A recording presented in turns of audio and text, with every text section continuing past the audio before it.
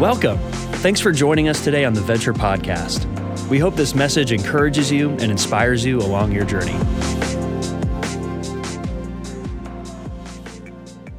Hi, my name's Dale Gustafson, and it's a pleasure to be here today. I want to thank Tim for inviting me to be here. I'm a pastor up in San Francisco, but I live here in Los Gatos. I've lived here a long time, so being here with you guys this weekend, it feels like home, and I know a lot of you, and I'm looking forward to seeing you.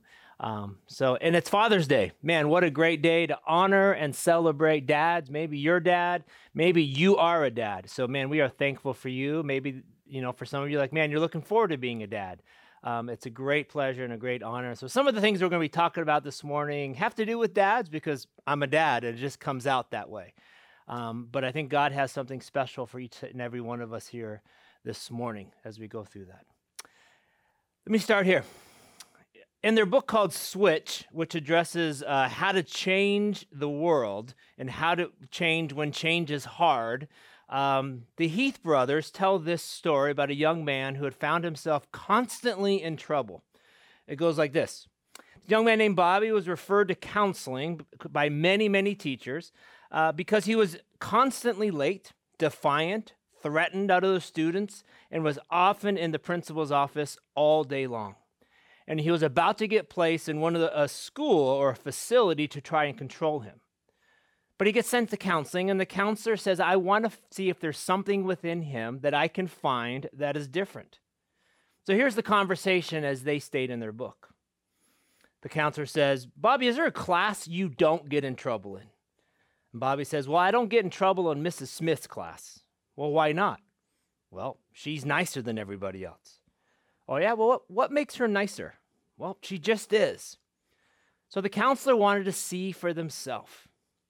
After observation, the counselor identified that Mrs. Smith did something different than any other teacher that Bobby had. A couple of those things include, one, she greeted Bobby at the door every day and said it was nice to see him.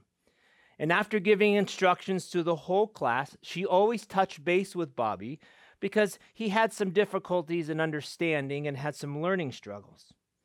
And finally, she'd said something of encouragement to Bobby each and every day.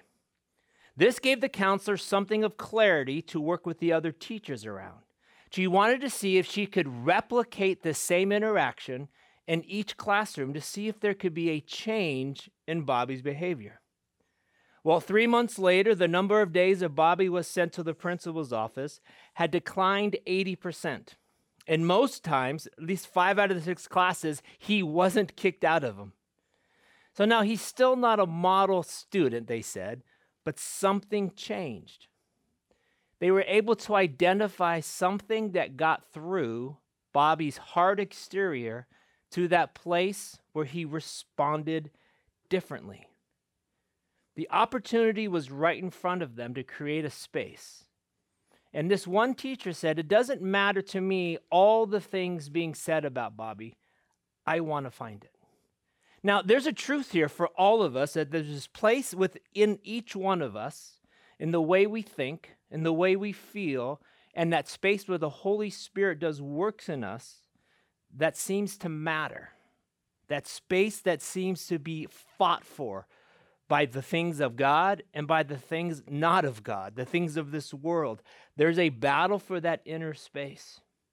Henry Nouwen makes this observation in his book. He writes this, a spiritual discipline is something that creates space in our life. But it's not just space for space's sake, it's space for Christ. It points us in Jesus' way. So that begs the question is, how is your space? The gospel writer probably refers to this as the soil where the seed fell. What's your response? What are you thinking about? What has access to your heart? Because the condition of our soil, the condition of this space within us, often determines at least our initial response to something. Let me share it this way. There's a story that I tell people time to time, sometimes in messages, sometimes just sitting around a dinner table. And I've seen over time that according to how a person's space is, they respond a little differently to this story. It goes like this. I'm one of 6 kids. I'm the youngest of 6 kids. And the oldest brother of mine is only 8.5 years older. So there's 6 kids within 8.5 years. That's a lot of children. That's a lot of years being pregnant for my mom. We would show up like at campgrounds. We'd have like 2 camping sites. We were all excited. We'd get out of the car, and everybody else around us suddenly would pack up their gear and move to another spot. I thought it was great. When we show up at a restaurant, we often got placed in the back, like in the back room, away from everybody else. So that was just kind of our experience. Well, one of the things you do when you're a dad is that in order for you to keep your hobbies going, you teach your kids what you like to do. And my dad loved to snow ski. So he would often take all of us, if you imagine 6 kids, out on the ski slopes. Now, we have different levels of experience. So my older brothers would be on the more difficult hills. And because it was the 70s, I was left by myself to ski by myself on an easy hill. The reason I say that is like that's something we wouldn't do anymore. Like, here, 7-year-old, go off and ski by yourself. But I did. And I remember finding my dad in the lunchtime in the ski lodge and saying, "Dad, I had an amazing morning. I am so good at skiing now." He's like, "Oh yeah?" I go, "Dad, I didn't fall once." And he looked at me and he said, "Well, maybe you're not trying difficult enough hills." Now, when I tell that story, there are some people who go like, "Heck yeah, that's the kind of dad I want to be. Like, I want to challenge my kids." And then there's other people who are like, "Oh, you poor person. That must have been so hard. That must have damaged you. That must have like caused you to go down these paths." And I'm like, no, that's just who my dad was. Now, the point of the story isn't to say this is what's right about fathering or wrong about fathering. But what I've learned is, according to your experiences, according to your schema, according to your life experiences, you're going to have a different response in that space. You're either going to have great empathy for potentially a hurt child, or you're going to feel motivated. And that's an indication of the condition of your heart. Not just what's hurtful, but also what's challenging. There's a verse or a set of verses in the book of Hebrews I want us to go through this morning. The writer of Hebrews is writing this letter to a group of people that have come to faith in Jesus. They had left this very distinct Judaism way that they'd had, and they started to follow Christ, but they kind of drifted back and forth. And the writer of Hebrews had just finished listing all these amazing people of faith in the Jewish faith. And then they make this connection to this is now how you should live. Let me read it to you. It comes from Hebrews chapter 12. It writes this: "Therefore, since we are surrounded by such a great cloud of witnesses, let us throw off everything that hinders and the sin that so easily entangles. And let us run with perseverance the race marked out for us, fixing our eyes on Jesus, the pioneer and perfecter of faith. For the joy set before him, he endured the cross, scorning its shame, and sat down at the right hand of the throne of God. Consider him who endured such opposition from sinners, so that you will not grow weary and lose heart. In your struggle against sin, you have not resisted to the point of shedding blood. And have you completely forgotten this word of encouragement that addresses you as a father addresses his son? It says, 'My son, do not make light of the Lord's discipline, and do not lose heart when he rebukes you, because the Lord disciplines the one he loves, and he chastens everyone he accepts as his son. Endure hardship as discipline. God is treating you as his children. For what children are not disciplined by their father? If you are not disciplined, and everyone undergoes discipline, then you are not legitimate, not true sons and daughters at all. Moreover, we have all had human fathers who disciplined us, and we respected them for it. How much more should we submit to the Father of spirits and live? They disciplined us for a little while as they thought best, but God disciplines us for our good, in order that we may share in his holiness. No discipline seems pleasant at the moment, but painful. Later on, however, it produces a harvest of righteousness and peace for those who have been trained by it." There is a really intentional turn in the writing of Hebrews who's gone from these heroes of faith and say, we have a cloud of witnesses and focus on Jesus. They were so convinced that the death and resurrection of Jesus had changed everything, that the ways of the past, though it mattered, it wasn't everything. And now there's this relationship with a God in heaven who cares about that space within you and cares enough about discipline and encouragement to help shape. But here's some observations I want to make from these verses for us today. The three are this. There's a value of perseverance. I want to talk a little bit about where it comes from. There's this idea and this truth that when you reject redirection, you're actually rejecting maturity. And the third piece is that training happens all along the way in our life. The first one is this. There's a real value of perseverance and where it comes from. Let us run with perseverance so that you will not grow weary and lose heart. Now, if I was to ask you, who here wants to grow weary and lose heart? Probably nobody would raise a hand. In fact, if you ask yourself that question, it makes a little more sense. Do I want to grow tired? Do I want to lose heart? You see, perseverance is not how to continue when you are weary. What the writer says, it prevents you from becoming weary. It prevents you from becoming strained. It prevents you from losing heart. Because we get to these points where that inner life of us is losing heart. We've gone weary. We're at the end of our rope, and then we turn, and then we pray for perseverance. But there's an opportunity for your inner life to be persevering so you never get there. We give ourselves a chance to persevere when we identify and throw things off of us, though, because there's extra weight. And some of those things are sin, let's just be honest. Some of those things that so easily entangle us are the continual things we fall into, the things that disappoint God, not just for disappointment's sake, but because it's actually hurting us. And there's times of that we need to admit and confess that we're living a contradiction, that we are ungratefully forgiven. And there's other times that maybe it's not as obvious. Maybe you have some expectations of how life should have been, or what a father would have been like, or what my father should have been like. And we start to strive out of these weaknesses, or we think this is what God should have done in that circumstance. There's a lot of disappointment. Maybe you're disappointed in others, what you think others should be doing, or how life should be. And those things are weighing you down as well and entangling you. But perseverance comes from not only the detangling of those things, but there's this living out of our own strength of who God and what God is doing in us. This can be a strength of an interest. This strength might be a learned skill, but it can be something that you just do it differently. Because there's a trap when we strive to do everything in this life just like everybody else. We compare ourselves. It's the comparison trap, and it gets in trouble. And that attacks our heart. Let me give you a really simple example of this.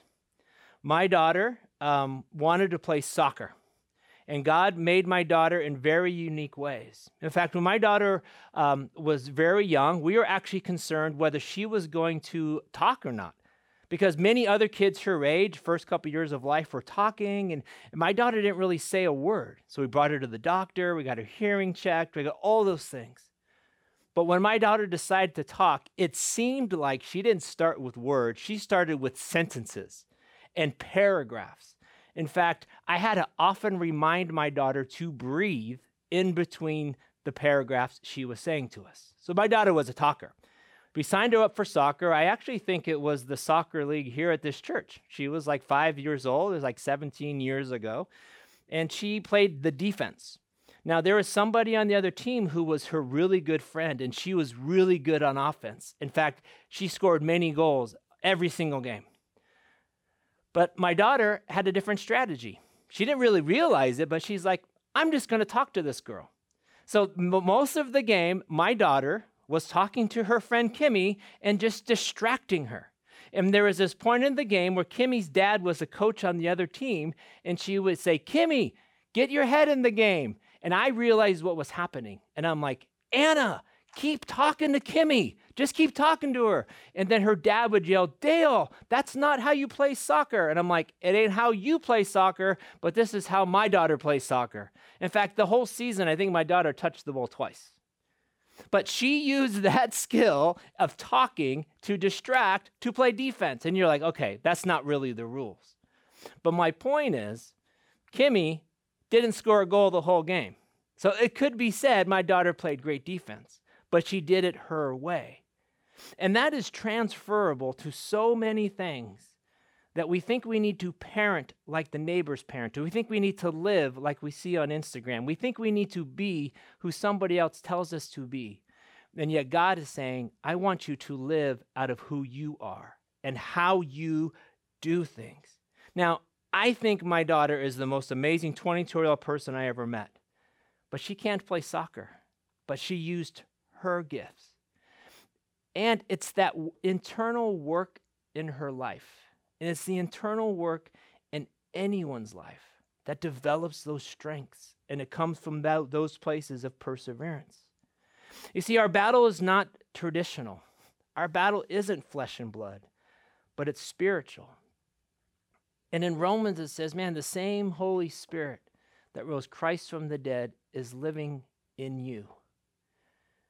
And in those darkest moments of some of those teenage years with my daughter, when all of my advice of life, it all fell flat, the one thing I knew was true is that the same Holy Spirit that rose Christ from the dead was in that space of my daughter. And that's all I could say to her. Man, the same Spirit's in you, baby. You can do it. And as a dad, it's tough. But that space matters. The writer of Hebrew continues that perseverance also comes from others. But so does the drain of perseverance.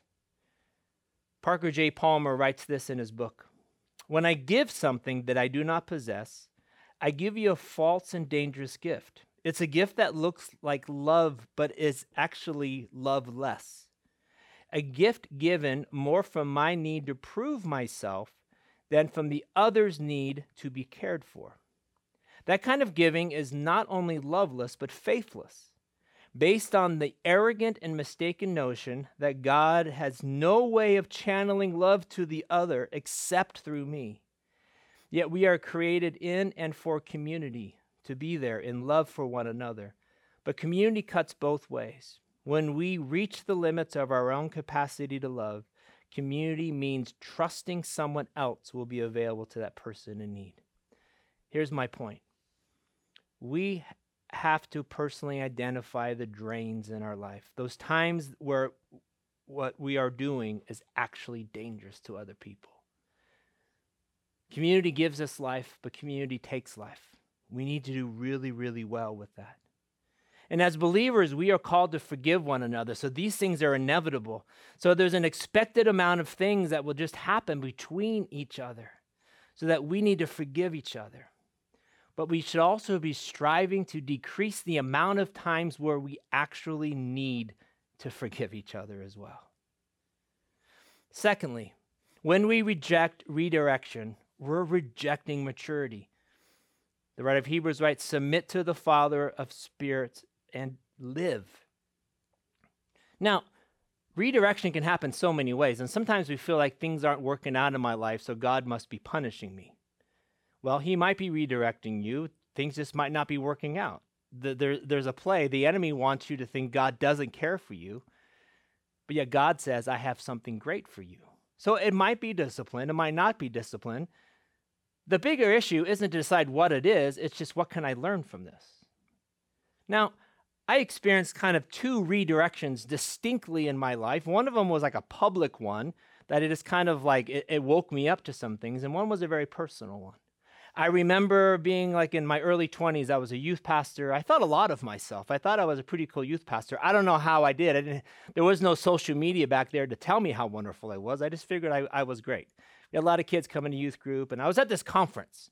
And I just felt like, I'm not like one of those young 20-year-olds just out of college, but I'm not like close to 30 being old and irrelevant. I thought I was like in my sweet spot.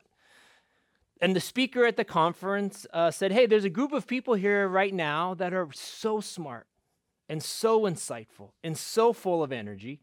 I considered that he was talking about me and my age group. And then he gets to this point and he says, who's here is in their late 20s? And there was like a couple thousand people at this conference, and we raised our hands and we cheered. I was assuming, yeah, he's talking about me. He's like, if you're in your 20s, I'm not talking to you. In fact, stop talking until you turn 30. And then everyone over 30 started cheering. And then he went on to talk about people who were older and had perspective. Now, in that moment, it's kind of a funny age thing, but I thought, wait, might there be something true to this? Might there be something different than how I'm seeing myself? And then there was this other moment. It happened a few years later. I was sitting at a staff meeting, and an older person in my church who was probably in his mid-70s came to speak to us. And there was this dripping of wisdom and perspective and love. And he just saw life so much different. And his love for God came from a different place than where my love for God came from. And at the very end of this talk, I came up to him and I said, this may sound weird, but what's the biggest difference between me at my stage of life and you at your stage of life? And he looked at me and he says, it's perspective. You can't fast track it. You can't cut corners. It happens over time.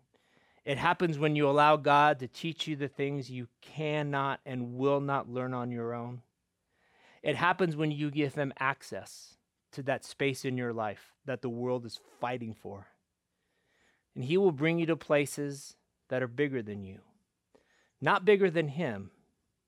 And then he says, let me show you what I can do. And when you resist those places, you miss the chance to be discipled by the Lord of the universe. That woke me up.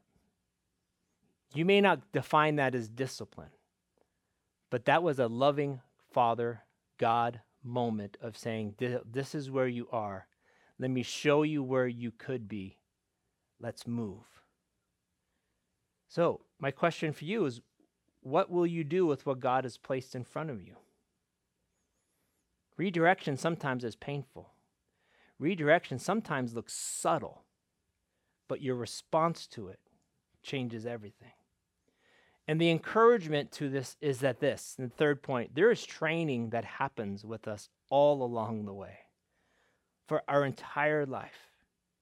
The writer of Hebrews writes this, no discipline seems pleasant at the time, but painful. And later on, however, it produces a harvest of righteousness and peace for those who have been trained by it. There's always something training you and leading you in the direction of courage or fear, of truth or lies. And whatever's leading you is that thing that has access or control of that inner life within you. And I have learned over my time in my life that to pay attention to what has access to my heart and to my mind.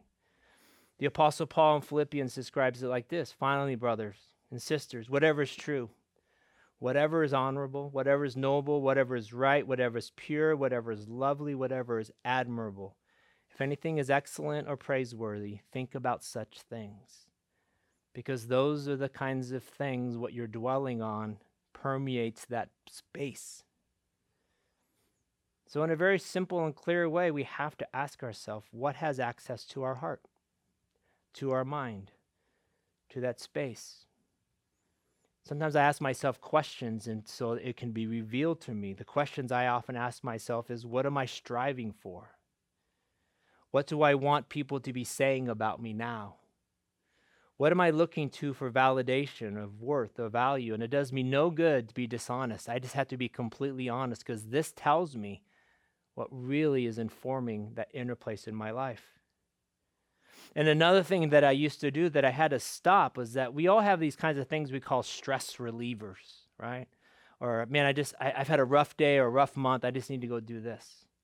And for me, it was like going to a ball game or spending time with friends. And those things are all good. But I started to realize that the things I called stress relievers were really just distractions. They just were this inadvertent avoidance to the things going on inside of my life. They just distracted me from it so I didn't have to deal with it anymore. And in a real way, this is what we saw a lot this past year. As things shut down and life became in some ways simpler as far as the things we could and couldn't do for many of us, all that stuff started to rise up. The things we never had to deal with before because we were busy enough to keep them at bay. And they rose to the top. And for some, it caused some really serious traumatic things, and they want to deal with them, and we need to deal with them. And for some, it just caused confusions, and we kept blaming the current events on those. But the reality was there was so much unresolved things because we never stopped to say, what has access to my inner life? Because the truth is this, is Jesus addressed this very clearly in saying, what's the condition of your heart? He said it this way, but the things that come out of the person's mouth actually come from the heart, and these defile them. You know, there's that phrase, sometimes we'll say something that's not very kind or mean or whatever.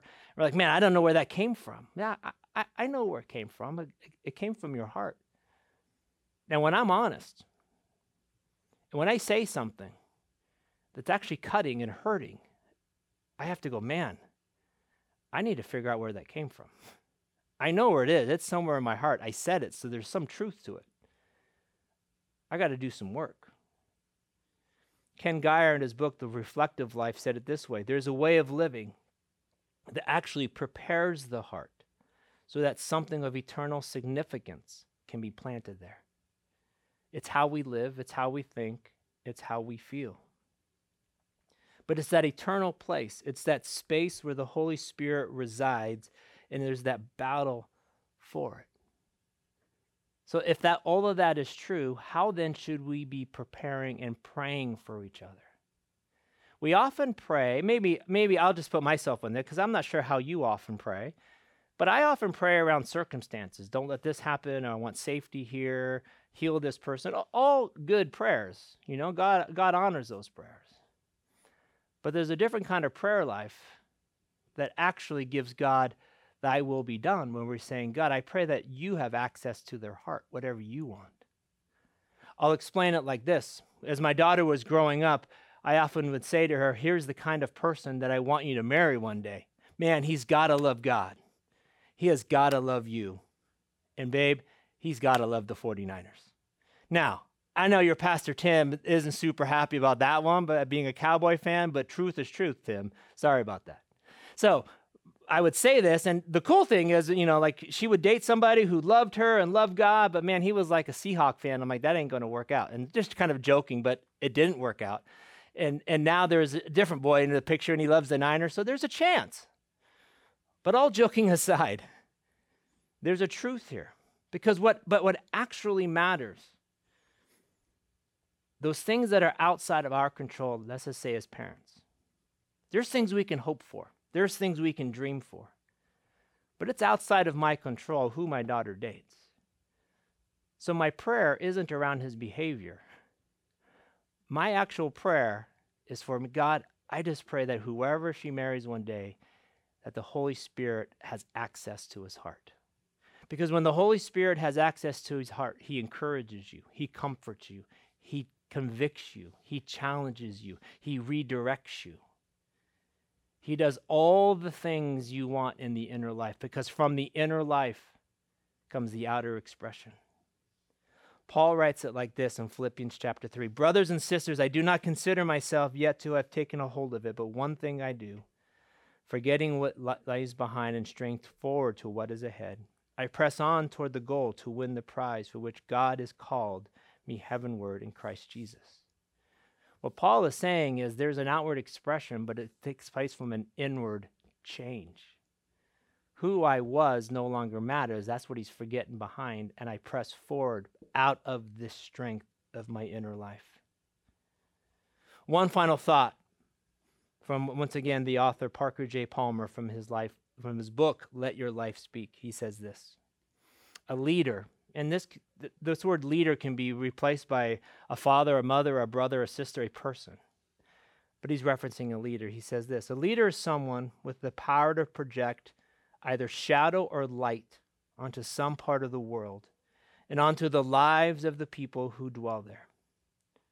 A leader shapes the ethos in which others must live, an ethos as light-filled as heaven or as shadowy as hell.